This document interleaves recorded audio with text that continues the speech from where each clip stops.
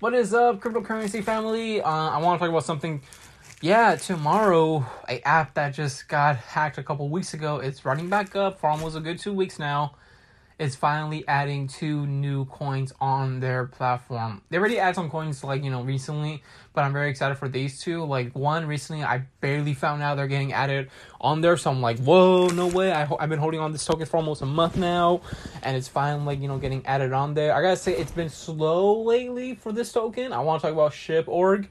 Yeah, so I kind of found out about Shib.org a couple I want to say at least more than a month ago. Some Instagram cryptocurrency page was actually promoting some coins, saying oh, these coins are the number one tokens that went up crazy this week. And then I decided to buy that one because that was the most interesting one out of every other one. And then from there, a couple weeks later, I found out about Mover Inu.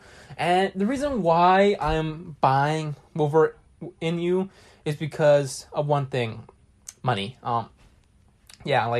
This is it's 50% chance it could be legit, 50% chance it won't be legit, and it looks all over the coin is waiting for a big lawsuit with Marvel, because if you think about it, they changed the design of it, but here's what I thought about earlier. When you go back to play the original X-Men games, in the fighting games, facing one another, if you pick let's say you pick Wolverine, and then your brother wants to pick Wolverine too.